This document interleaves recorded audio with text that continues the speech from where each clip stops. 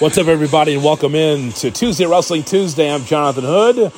Our special guest will be Major League Wrestling CEO Court Bauer. He's got some big news about MLW, and don't forget to check out Tuesday Wrestling Tuesday on Instagram and Twitter at Wrestling TWT. That's Wrestling TWT. And don't forget our YouTube page, youtube.com. Look for Tuesday Wrestling Tuesday. And we've got all the merch, the t-shirts, the hoodies. We've got the mugs, the tumblers. Whatever you need is right there. Check it out on my link tree on Tuesday Wrestling Tuesday on Twitter and Instagram. You click the link and boom, you're right there. All the merchandise. Represent your favorite pro wrestling podcast. Tuesday Wrestling Tuesday, emanating from right here in the wrestling capital of the world, Chicago, Illinois. Here's my conversation with Court Bauer right here on Tuesday Wrestling Tuesday.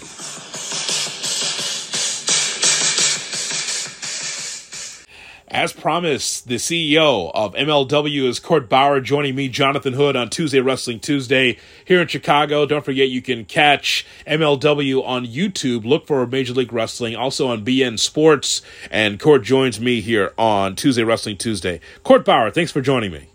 Hey, it's good to be back. Good to be back with some big news. Wait, you have big news? Okay. Oh, yeah, we do. All right. So I got this message. I don't know what's going on, but I know that there is some news going on with your company. What's going on? Well, I'm here to break the news that finally we're coming back home, sweet home Chicago, July 16th. After 2.5 years, it's going down at Cicero Stadium, our home. We've had some of our biggest fights, and we're going to bring a stacked card to Chicago this summer, and we're excited to kick things off here on the show and talk about it. That is awesome. July 16th, you're returning. And the venue? Cicero Stadium. Cicero Stadium. That's right. The home of MLW. I'm so happy to have MLW back. If you weren't returning this year, Court Bauer, I just would have blocked you. I was getting those threats from you for a while. We got to make this happen. I mean, Chicago's been so good to us, and it's given us we've shattered all our records for attendances in Chicago. Yes. It's historically been such a hotbed. Cicero Stadium for over probably almost a century now has hosted some great wrestling. So we're ready to get back in there. We're touring regularly again, and Chicago's a huge market for us, and it's going to be exciting, and we're going to have at least 4 to 5 title fights on this card. We've expanded our roster with some big free agent gets recently, like Killer Cross, and a few more on the way very soon. And we'll have Fat 2 and Hammerstone, several big guys on the show, and it'll be a huge fan appreciation show for us. It'll be a pre-show meet and greet for all of the ticket holders. Former NFL player E.J. Naduka will be in the house. Cesar Duran, and talking with them, he's bringing Mexico's best luchadors, including the Los Parks, Microman, the greatest wonder in the world, Aramis, and some luchadors you may have only seen on TV in Mexico, but have yet to cross the border. It's going to be a big show. That's really awesome. Any date for pre-sale tickets or when tickets go on sale? Yes, tickets go on sale on Tuesday, March 1st at 10 a.m. local time central. 10 a.m. at MLWGo.com, and the tickets, fan appreciation, they're starting at $10. It costs more to go to a movie, but we want to roll out the red carpet for our fans in Chicago. It's been a while, and we want you all to come out to the show. So $10 tickets, the big TV taping. Set a reminder, Tuesday, March 1st at 10 a.m.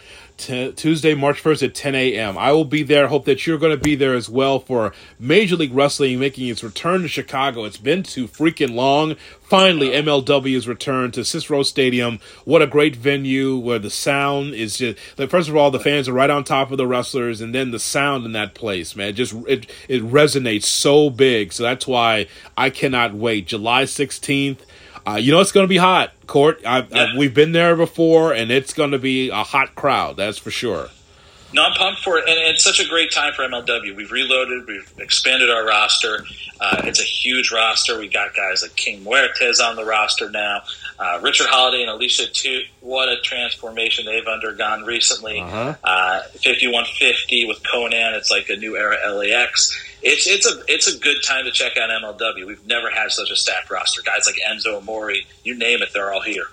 I want to ask you about the transition for Alex Hammerstone now as the heavyweight champion of MLW. We've seen him for a while in MLW. How has he evolved in your eyes now as the MLW champion and been holding on to that title for a while now? Right. Yeah, I think, Hammer has been waiting for this moment, knowing that he was entering the title picture when the pandemic hit, and then, the breaks come on. So you've got this momentum. You want to sustain it as an athlete, and then you got to be able to just wait and get that big title fight. And then he wins the Battle Riot, punches his card to a title match at Fightland in the fall, and wins the title. Topples, the guy was undefeated in MLW since he debuted in Chicago, Jacob Fatu. So, it's been a huge year for him because it's been a tough year. His girlfriend has been fighting cancer. He's been dealing with this. He's definitely been going through a lot of challenges. And to see someone that can emerge with all that pressure on him and become the franchise of the company, not many guys are pressure-proofed like that. I've seen it when I was at WWE. There are guys that you anoint as the next big thing, not indicating Brock Lesnar, but you think they're going to be the guy. And some of them break and shatter under the pressure. Some of them thrive, and John Cena was a great example of that.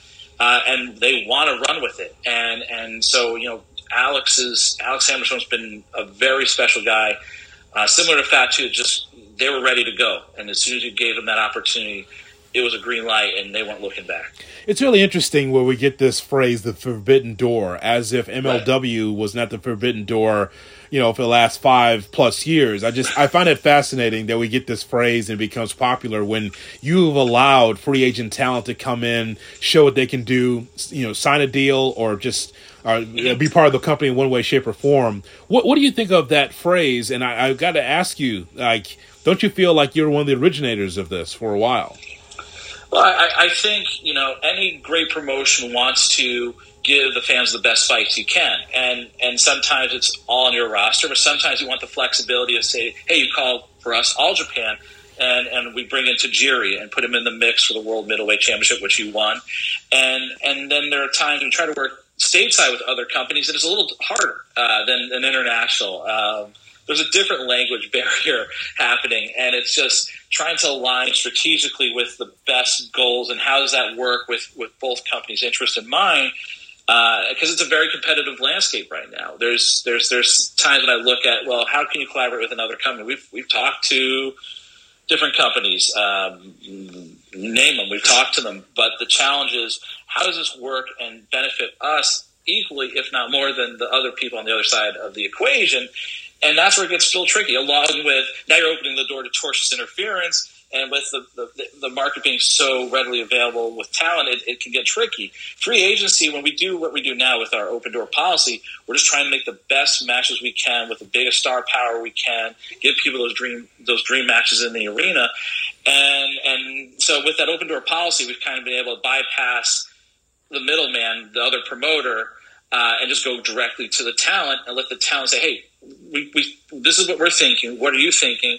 And if they like the match, they love having more say and less controls involved than having another person handcuffing them in the discussion about what they can and cannot do and what should they do, because there's another party with their own interests. So our open door policy has been nice because we kind of elegantly danced around having to deal with another level of politics, which, in any sport is a thing, but especially in wrestling, it's just immersed with politics.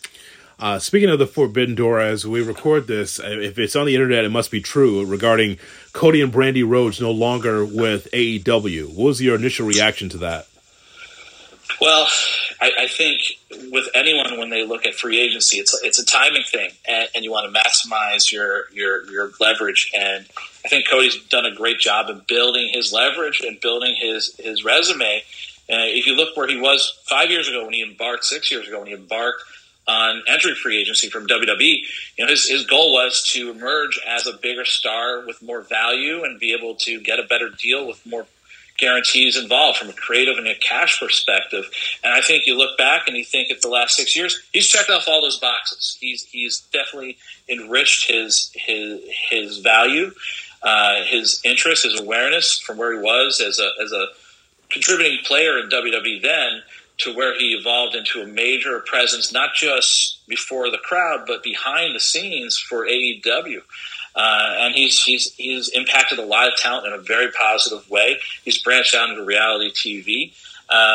He's very ambitious, like his father was, and he's been able to convert that into true success. It's one thing to have the goals. It's another thing to be able to pull together and execute, and he's done that. I know that you have his number. Will you call Cody Rhodes? Well, I will say this. I texted him, wished him congratulations on entering free agency.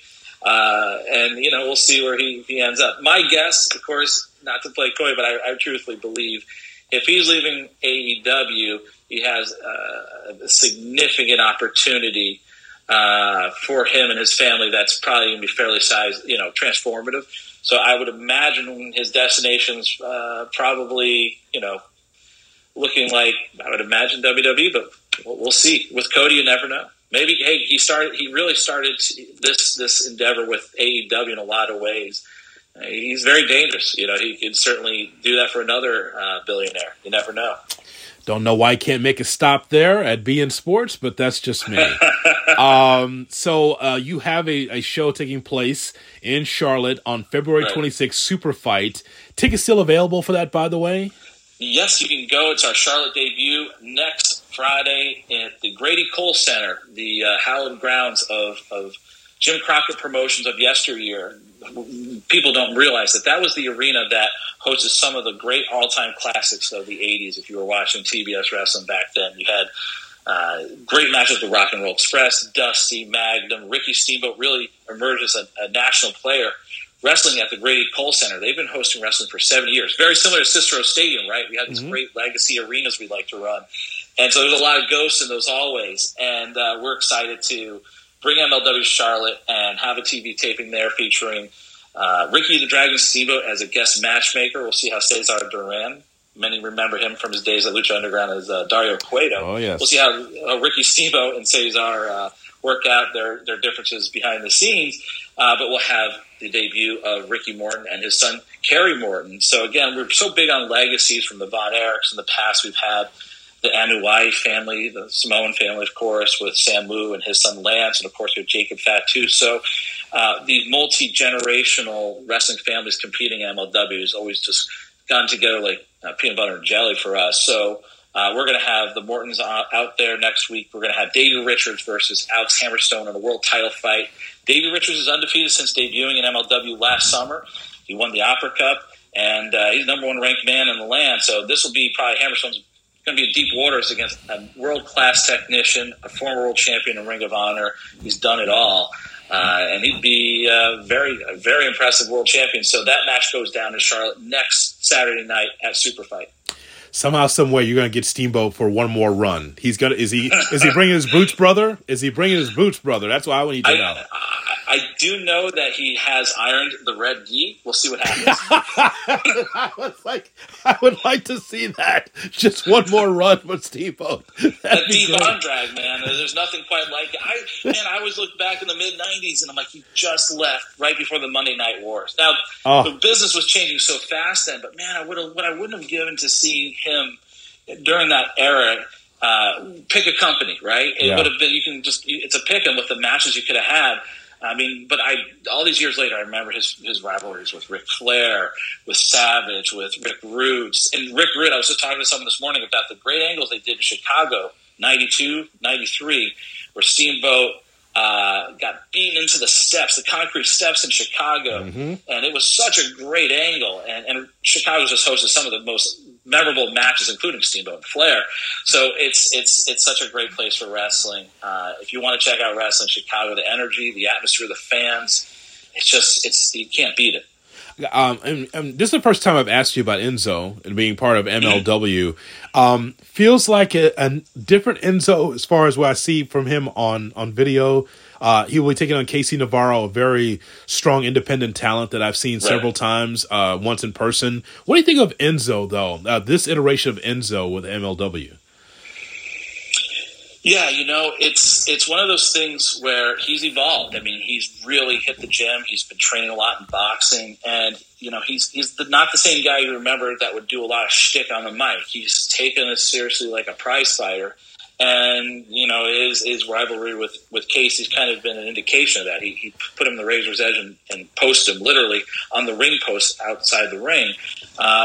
He's got a killer instinct now that you probably didn't see a few years ago when he was more, I think, probably would label him as an entertainer. He sees himself as a fighter, and he's been putting in the work in Jersey in the gym, which I believe he owns, and he's committed. You look at his Instagram, the dude is jacked now. Mm-hmm. Totally, he's undergone a transformation, and I love it. Richard Holiday. I saw that Richard Holiday did wrestle, was it 1 or 2 years ago in Puerto Rico, and was their champion, correct, in Puerto Rico? Yes, he was the IWA Caribbean champion under questionable circumstances, defeating Savio Vega, and then defended the title regularly in Puerto Rico. I will tell you this, and as an old school wrestling fan like you would know this. If Richard Holiday wrestled in the era of Carlos Colon, when Dutch Mantel was booking it, I'm not sure if Richard could I don't know if he'd be alive today. That's a shoot. I don't know how he would survive being that character, not actually character, just being himself in Puerto Rico. The horror stories I hear about Puerto Rico, if you're a heel, they're chasing you and throwing bottles of piss at you. I mean, that I don't know how that would work. Batteries, rocks, whatever they got on hand, they're going to improvise and they're going to make you run for that airport. How about evolution? I mean, we already know what Richard Holiday has been in your company, but it just seems like this is a new guy. There's a number of wrestlers with almost a fresh coat of paint on them in 2022. That's how I see it. Yeah, and I think it's important that wrestlers evolve, and you don't want to do anything too radical. But if you stay the same for too long, look at Hogan in the mid '90s; it was like passé.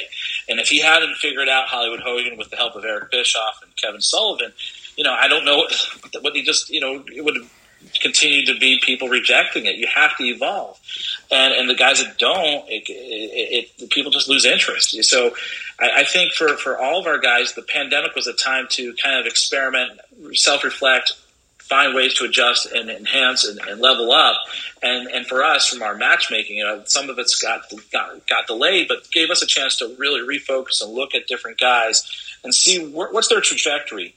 And sometimes there's some course corrections. Other times you're like, okay, we see it. It's been there. Let's now enrich it. Let's turbocharge this thing. And with Holiday, we saw something occur during the pandemic with our Pulp Fusion digital shorts where Alicia and Holly just had undeniable chemistry.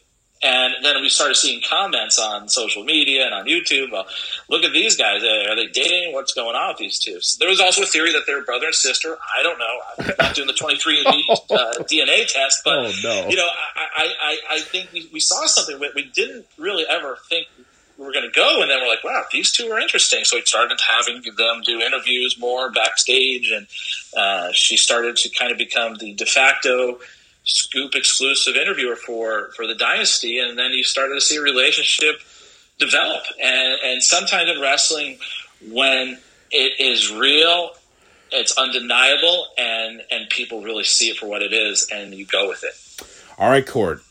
Richard Holiday, to me, his persona works in any generation over the last, I'd say, 40. For me, I've seen classic heels, again, watching wrestling from the late 70s as a small child to where we are right now. Guys like Richard Holiday can get themselves over with their persona. You want to see them get beat down. Who does he remind you in wrestling's past? Well, this feels a lot, because it's kind of like reality reflecting on wrestling, and it hits me from when I was at WWE and with Edge and Lita, and it had like this unique couple that were very much a real couple, and then you see them do their thing out there in the arenas, and it's like it's undeniable what you got, and I see a lot of the same qualities in Edge in certain ways. To Richard, I also see a bit of Rick Martel from a certain period. Mm-hmm. Those are the two guys that I kind of often float around in my mind. A little bit of Gino from World Class. Those are kind of, I guess, if I had to list the three people that I instantly think of, probably those three. You nailed it. I wrote down Gino Hernandez. Well, I was covering my bases for sure. I can just name one. No, I wrote down and I circled it. Gino Hernandez. Gino legit went out there on NWA TV and showed, and of course, that the technology was so different. He had a photo album with him and Farrah Fawcett in '83. Have you seen this? Have you seen this? I've heard of it. It's on YouTube. He comes out there with a photo album saying, Gordon Soley, here are the women that I hang out with. And he flips open these pictures of him and Farrah Fawcett. Like, legit. This is not like, Flair Liz, where they just kind of put the picture together in 91 to make it seem like they're together at the pool. No, like, this is like, it was legit. Gino and Farrah Fawcett in 83. I'm like, he's so much like Gino. Gino, to me, is just saying, this is, your mentor, Gary Hart, was around Gino so often, and so, Gary knew about him, but this is who he reminds me of, just an arrogant heel. You can put him anywhere in the press, and he'll just be the same person. He's unflappable, and it's just amazing. Yeah, and you know what I love, too, is, like, he can back it up. He talks about rarefied air, and he says he comes from a affluent background, and he does, and it just makes you hate him a little more that he played college football and has a degree and is pretty well off. So it's like, again, it's a reflection of reality, and it's like you can't cast that. You can't just say, okay, you're going to play this role. This is what you're going to be. This guy knows what he is. He's comfortable in his skin, and he can pull in from reality and use that in wrestling. That's when these guys are at their best. Like when Flair was on top and he was wheeling and dealing and he was the man staying up all night, that was the real guy. And I think that resonates with the fans. I mean, now more than ever, too, I think fans are so sophisticated, and this is the era of authenticity. So if you feel and you resonate as authentic, they're going to buy in. If you're really trying to play something that's not true to you, they're going to reject it. Again, one of the original proprietors of the Forbidden Door, and by the way, if you see Mickie James in MLW, Court actually wants Mickie James. So don't forget, if she ever comes to that door, Court actually does want Mickie James, if that was the case. Again, you're going to get me involved with some sort of tortious interference. I was just saying how I'm very concerned about that kind of thing. Come on, man. You're going to make me sound like a hypocrite. I'm just saying, some companies just, add on people just to put on airs. So anyway, again, the big news, July 16th at Cicero Stadium. It's coming back. MLW is coming back to Chicago. Tuesday, March 1st, 10 a.m. That's when tickets go on sale. Chicago, you know how much you love MLW. Check it out. July 16th. That's going to be a big show. And you said the television cameras will be rolling, right? Yeah, big TV taping for this one. Set a reminder. MLWGo.com is the website. Tuesday, March 1st at 10 a.m. And hey, tickets starting at $10. You can bring your family, even the family you don't like, you can bring them along just feeling generous because it's $10, cheaper than going to the movies. As always, I appreciate your time. Big news. Welcome home, Court Bauer. You're back home in Chicago. MLW is back on July 16th. Thanks for having me.